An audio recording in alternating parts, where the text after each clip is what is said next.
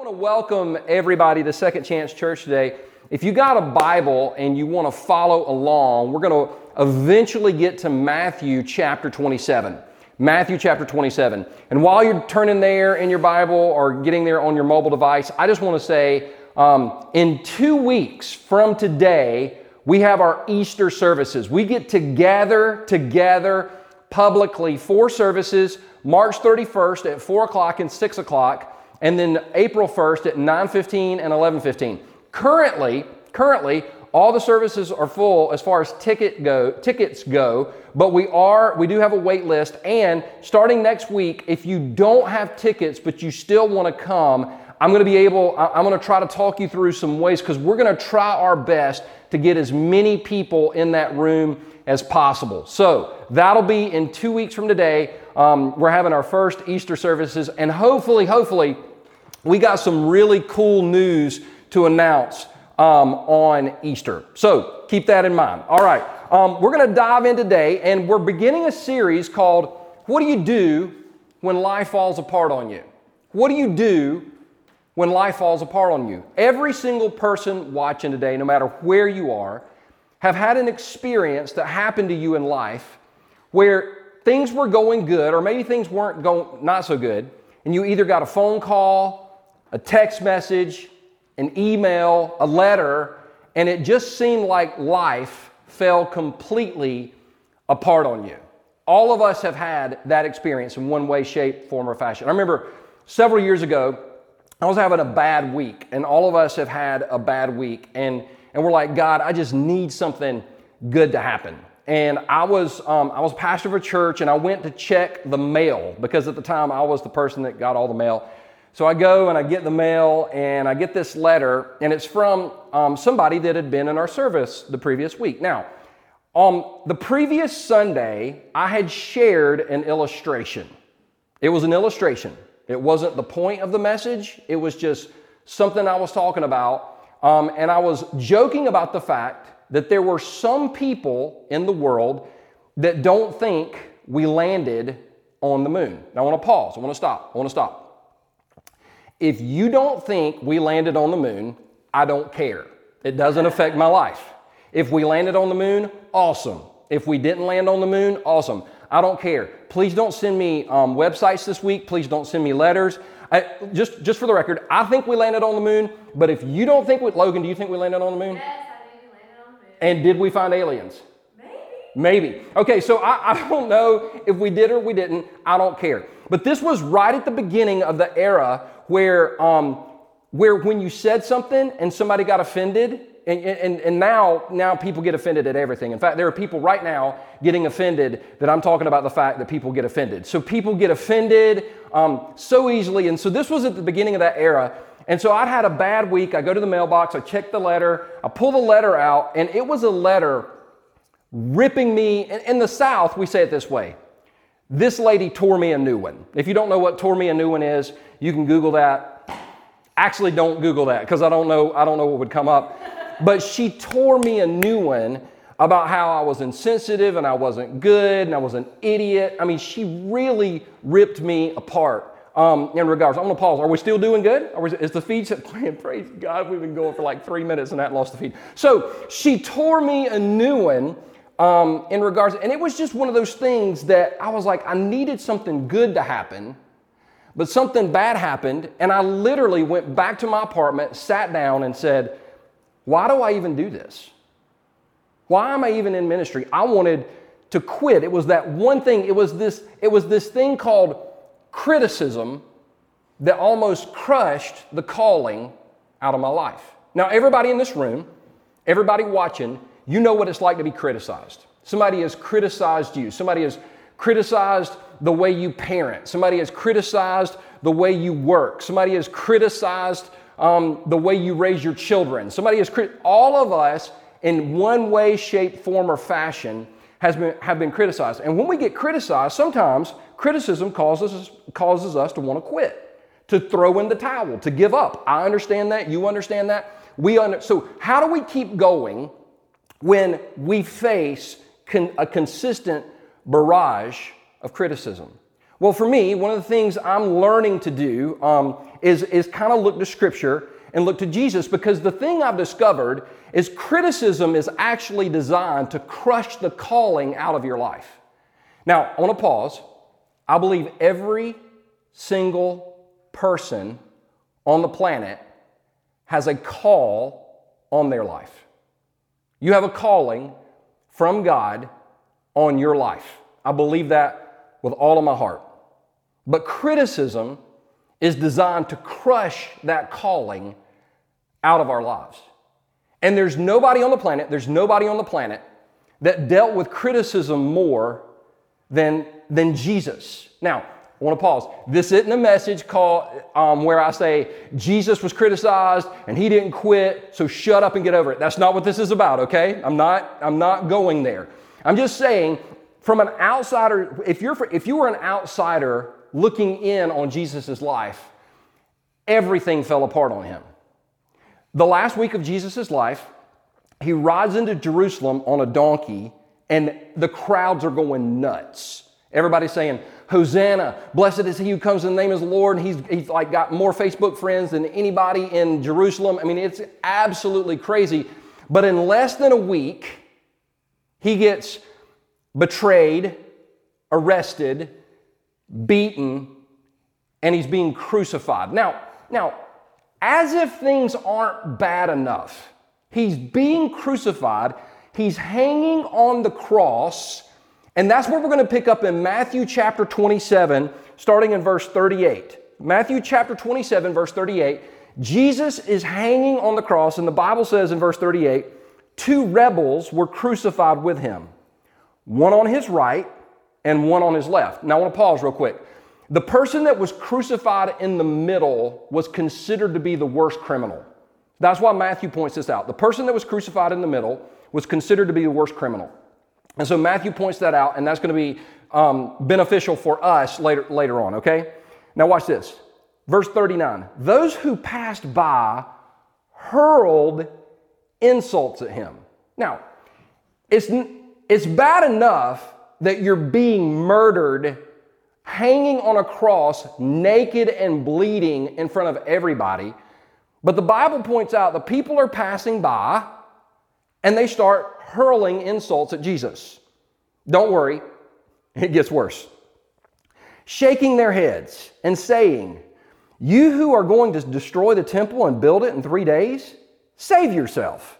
Come down from the cross if you are the Son of God." So they're mocking Jesus. In verse 41, in the same way, the chief priest and teachers of the law and the elders mocked him. So once again, not only are they insulting him, but they're mocking him as he's hanging on the cross. He saved others, they said, but he can't save himself. He's the King of Israel. Let him come down now from the cross and we will believe in him. He trusts in God. Let God rescue him now. If he wants him, for he said, "I am the Son of God." So they're criticizing and critiquing Jesus. And verse 44, this is the proverbial icing on the cake, if you will. In the same way, the rebels who were crucified with him also heaped insults on him.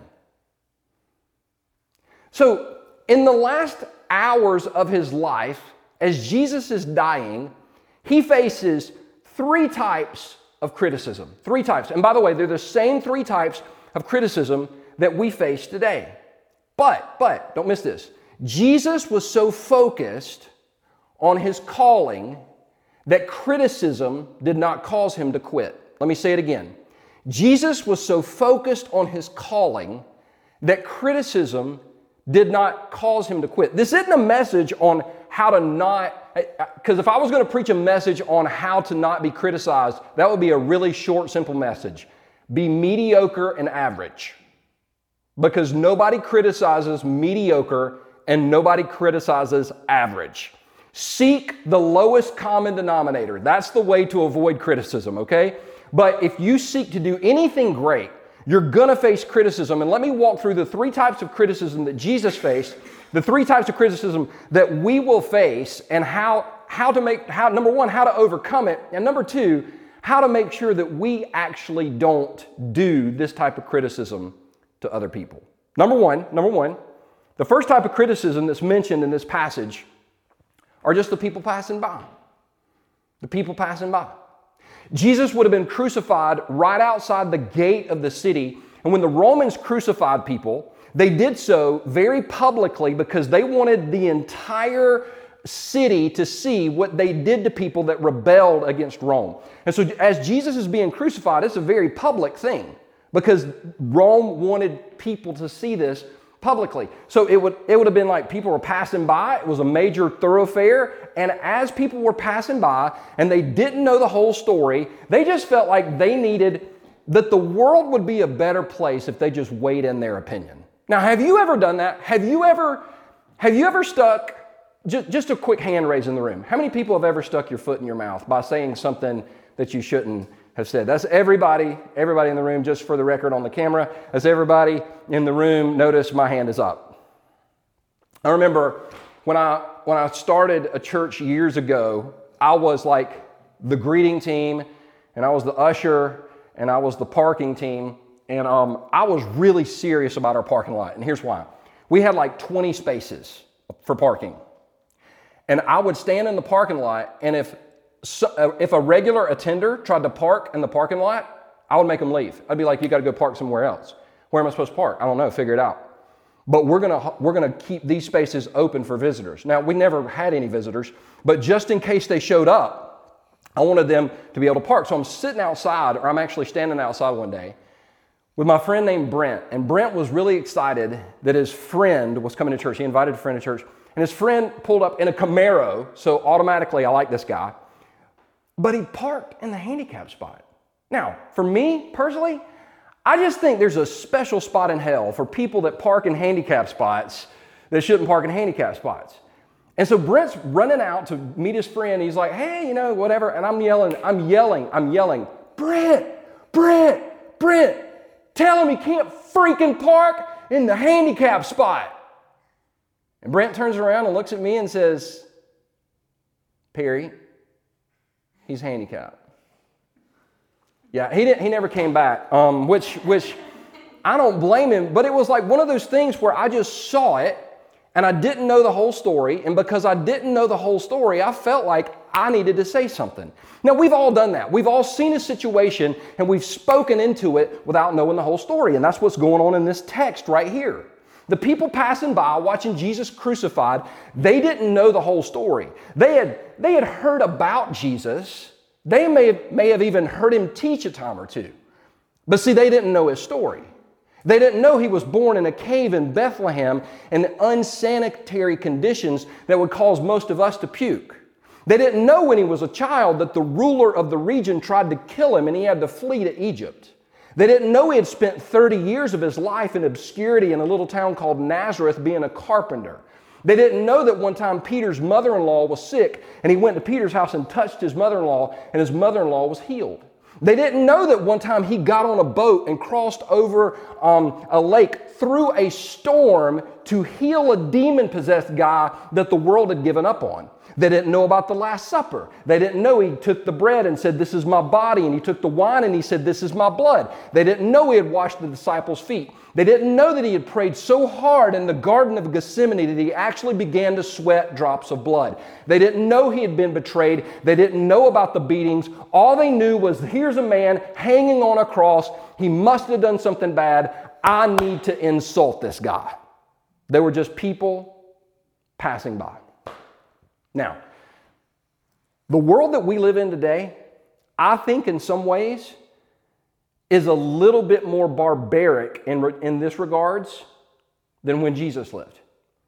Because see, when Jesus lived, they didn't have social media. Because I think Jesus came 2,000 years ago because he knew social media was coming. And it took them 3 years to kill Jesus. If they'd had social media, it'd taken them 3 months. I'm just going to go ahead and throw that out there. Now, I'm not the anti-social media guy. I love social media. I love Instagram stories and Facebook and Twitter and LinkedIn and all that. So I love it. I think it's great. But it can also be the devil's playground. Because it's a place where people can see something and they speak into it without knowing the whole story. And let me just say, it's getting out of hand. I had lunch with a pastor about a month and a half ago who had just preached the funeral of a 10-year-old girl who had taken her own life because she had been bullied online. That's a sad, sad place to be. And so all I'm saying is this. If we don't know the whole story, oftentimes it's best just to keep our opinions to ourselves. And for those who've had a criticism heaped on you by people that don't know you, the definition of insanity is allowing those who know you the least to define you the most. Brené Brown is somebody that I love and admire. She's an unbelievable author, great communicator. And Brené Brown said years ago when she first, nobody used to know who she was, and she did a TED Talk and got very popular. And all of a sudden, as she got popular, people started criticizing her. So she said she wrote everybody's name whose opinion mattered down on a 1-inch by 1-inch piece of paper and put that piece of paper in her wallet.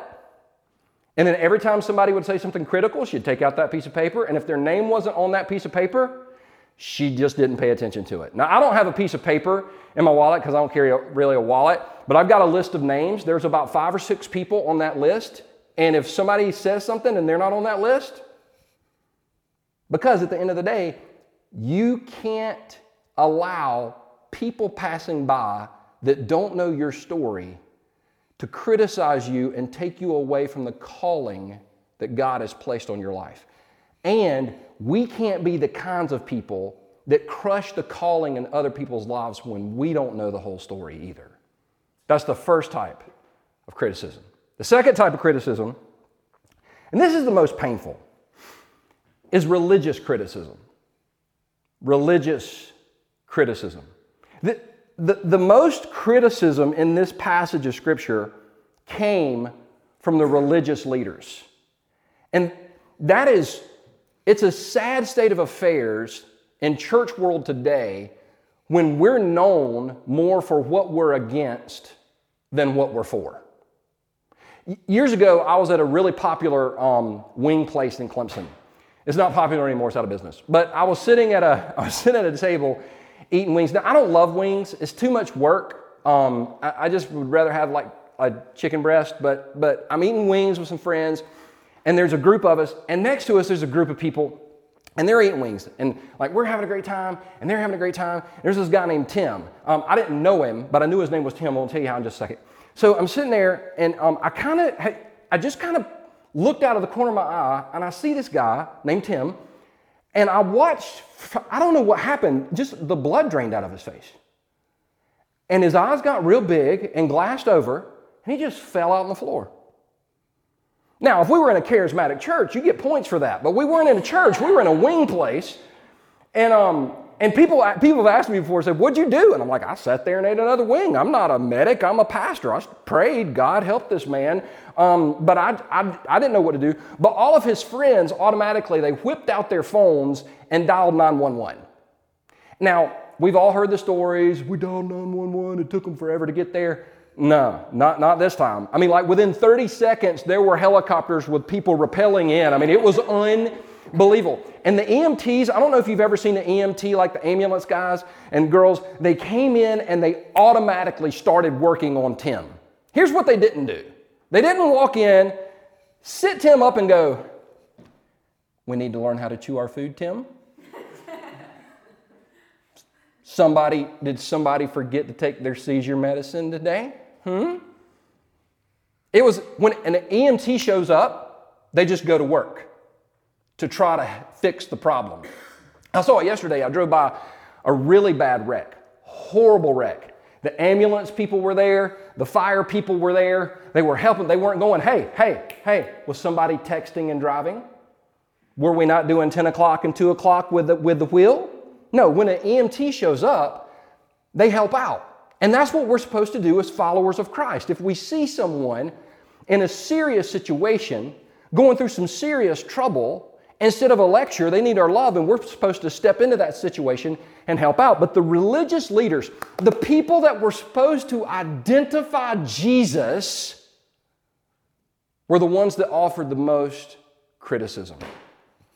Now, this is kind of crazy. Let me set the story up like this. Let me read this verse. You don't have to turn there. Matthew chapter 15, verse 1 says this. Then some Pharisees and teachers of the law came to Jesus from Jerusalem. Now I want to pause. I didn't understand that particular verse until I went to Israel for the first time. By the way, I'm heading there in 70 days? 70 days? I'll be in Israel in like 70 days. By the way, in June, this is just a little side note, little announcement. Second Chance Church is going to be broadcast, it looks like, from the Mount of Olives overlooking the city of Jerusalem. So that'll be a fun church service right there, okay? Anyway, back to the story. Some Pharisees went from Jerusalem to where Jesus was. Now, let me kind of set this up like this. About 2 or 3 Sundays ago, I was sitting in my apartment and I started craving Krispy Kreme donuts. Now, Anderson for years didn't have a Krispy Kreme, but we have one now because God is good. And I started thinking about like a donut, and then you don't go to Krispy Kreme for a donut. You go for donuts. Chocolate iced, chocolate cream filled, like I am. Some of you are craving Krispy Kreme right now, and just because I'm talking about it. And I started thinking about how great it would be to go to Krispy Kreme, literally a mile from my house. But you know what? At the end of the day, I didn't go. You know why?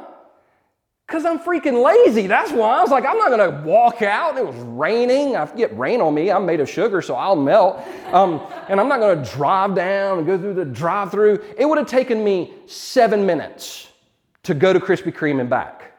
But I wouldn't do it, even though I wanted Krispy Kreme. Now, with that in mind, let's get back to this passage right here when the Bible says, then some Pharisees and teachers of the law came to Jesus from Jerusalem. Jesus was in the Galilee region. The Pharisees were in Jerusalem. It took them, don't miss this, 7 days to walk to where Jesus was. Now, I will not drive 7 days for something I really want. Can you imagine walking 7 days? And when they got to Jesus, this is what happened. Then some Pharisees and teachers of the law came to Jesus from Jerusalem and asked, why do your disciples break the tradition of the elders? They don't wash their hands before they eat. For real? You walked 7 days and you're going to talk to me about hand sanitizer. Like that's the best you got? Maybe that's why Jesus in Matthew 23 told the Pharisees, you guys strain out a gnat and swallow a camel, which, by the way, is hysterical if you just really think about it. Religious criticism, don't miss this. As Jesus is hanging on the cross, religious criticism is designed to shame the person that is suffering. Religious criticism is designed to bring out guilt in the person that is suffering. This is what a religious critic will say. Somebody will go through a bad situation, and this is what a religious critic says. And listen, we're all guilty of this. We've all said this. Well, they're getting what they deserve. Preach. They get what they deserve. We've all said that. When at the end of the day, do any of us really want what we deserve? But a religious critic will say this. A religious critic is willing to win the argument and lose the relationship. A religious critic is willing, and by the way, when I first became a Christian, this was me. I blew up relationships because this was my opinion. I'm right, you're wrong. I'm right, you're wrong. You can't go to R-rated movies. I'm right, you're wrong. You can't listen to secular music. I'm right, you're wrong. I'm right, you're wrong. That's what a religious critic says, and we've all been guilty. In fact, there's some people watching today that this is the reason you walked away from the church, or this is the reason you walked away from Jesus, is because you just couldn't handle the religious criticism that came your way. And if that's you, I'm here to tell you, Jesus understands exactly what you're going through. Jesus knows what it's like, but Jesus did not allow religious criticism to crush the calling out of his life. And neither should we. And by the way, we got to be really, really, really careful, because at the end of the day, Jesus has called us as his followers not to make a point, but to make a difference. That's the calling on our lives. Not to make a point, but to make a difference. The third type of criticism is what we call hypocritical criticism. Hypocritical criticism. Now, I was talking to a friend one time that got a speeding ticket. How many of you have ever been pulled over for speeding? Yeah, okay. How many of you were not speeding when you got pulled over for speeding? By the way, nobody's hand went up. So my friend got a speeding ticket, and they were just pissed. That's the best way to say it. And they were, as I was talking to them, they were going off on the police officer. I can't believe he did this. He pulled me over. He was there, and when he came up the car, he said this, and then he did this, and he wrote me the ticket, and da-da-da-da. So I just asked a question. It was a real simple question. It was an easy question. Does anybody know what question I asked the person? Does anybody want to guess? Were you speeding? This was not the right question to ask this person, because then all the hatred they had toward the police officer, they turned it on me. And so, by the way, they were speeding. Oh, and just so you know, they were going 20 miles over the speed limit in a school zone. Okay, they should have gone to hell, not jail. I mean, that is horrible right there. But they chose, instead of focusing on what they had done wrong, to focus on the police officer. And this is hypocritical criticism. Think about this. The Bible says that the rebels on Jesus' left and on Jesus' right heaped insults on him. Now, if anybody should have kept their mouth shut, it should have been the people crucified with Jesus. But don't miss this. They were on the outside, not in the middle. So this was their mentality. And all of us have done this as well. At least I'm not as bad as him. At least I'm not as bad as him. Isn't it true that we can always find somebody just a little worse than we are? I mean, I might have done this, but I didn't. This is my favorite. I might have done that, but I ain't never killed nobody. Well, okay, it's awesome. But there's a guy in the Bible named Paul that killed people, and he was a pretty good guy. I'm not advocating murder. I'm just saying it happened in the Bible. Hypocritical criticism. Because at the end of the day, when it comes to the sins of others, we make really good judges. But when it comes to our own sins, we make really good defense attorneys. And I'm just saying, when it comes to what others are doing, we've got to really make sure to check our own motives. Now, this is the question I get. So, Perry, you talked about criticism. What about having a difficult conversation with somebody? I mean, I know somebody, and maybe they're going through something, and it's tough, or they're making some bad choices. I'm watching them blow up their life, and I don't want to criticize them, but I want to have a conversation with them. Should I do that? Yes, you absolutely should. I 100%. In fact, Jesus walked us through how to have this conversation in Matthew chapter 7. You don't have to turn there. I'll read it for you unless you just want to turn there. But Matthew chapter 7, verse 1, this is what Jesus said. He said this: "Do not judge, or you too will be judged." Now I want to stop. That's the only verse most people know in the Bible. The Bible says don't judge. Where does it say that? I don't know, but it says it, right? And it's true that the Bible says do not judge or you will be judged, but to take that one statement out of the context of what Jesus was trying to say is a serious, serious error. Jesus said, do not judge or you will be judged. Then he says this in verse 2, he follows it up. He said, for in the same way you judge others, you will be judged. And with the measure you use, it will be measured to you. In other words, this is another great way of saying this is what goes around comes around. And by the way, That's not karma, that's the Word of God. Jesus says, when you talk to somebody about something, the same attitude you talk to them with will be the same attitude that other people confront you with. And then he said this, why do you look at the speck of sawdust in your brother's eye and pay no attention to the plank in your own eye? How can you say to your brother, let me take the speck out of your eye, when all the time there's a plank in your own eye? You hypocrite. First, take the plank out of your own eye, and then you will see clearly to remove the speck from your brother's eye. Don't miss this. Jesus said the speck in your brother's eye is something that needs to be removed. Plain and simple. But before you remove it, sit down and do a really good look in the mirror to check your heart and your motives. Because a conversation may be necessary, but criticism is not. This is why Jesus tells us to check our hearts so that our motives can be pure. So I don't know if you're here today and you've undergone some type of criticism. Maybe it's people passing by, they don't know you, they don't know your story, they just said something. Maybe you're dealing with some social media. By the way, the block feature on social media is incredible. Use that thing. It will set you free, all right? All right? And don't argue with people. I mean, just use that block feature. It's awesome. Maybe you face religious criticism where people have came after you in the name of Jesus and Christianity, and they hit you with a Bible verse, and they use the Word of God not as a sword but as a bat to beat the hell out of you, if you will.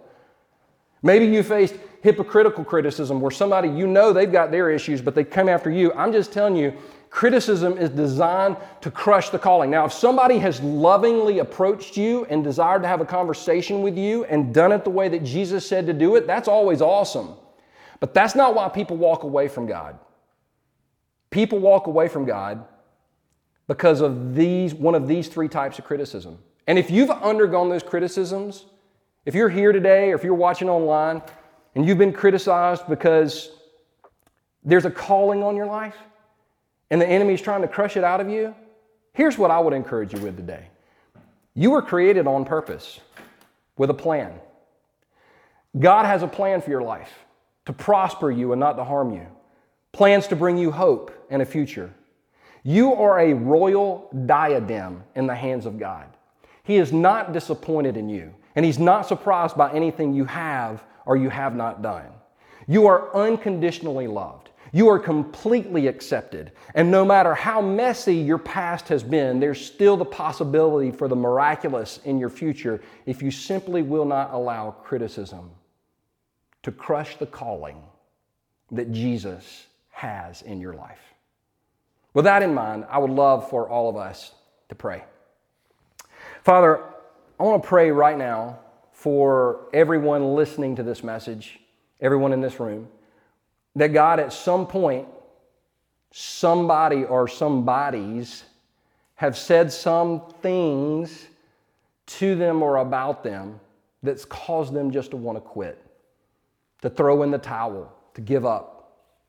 God, I pray for every single person here that they would not allow criticism to crush the calling that you have. I pray, Father, right now, in the name of Jesus, that you would remind every single person listening that you have a calling on their life.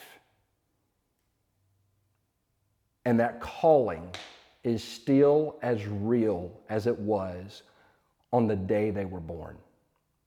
Father, I pray for the people watching, maybe who walked away from you, who never have really wanted anything to do with Christianity because they are afraid of the criticism that may come their way.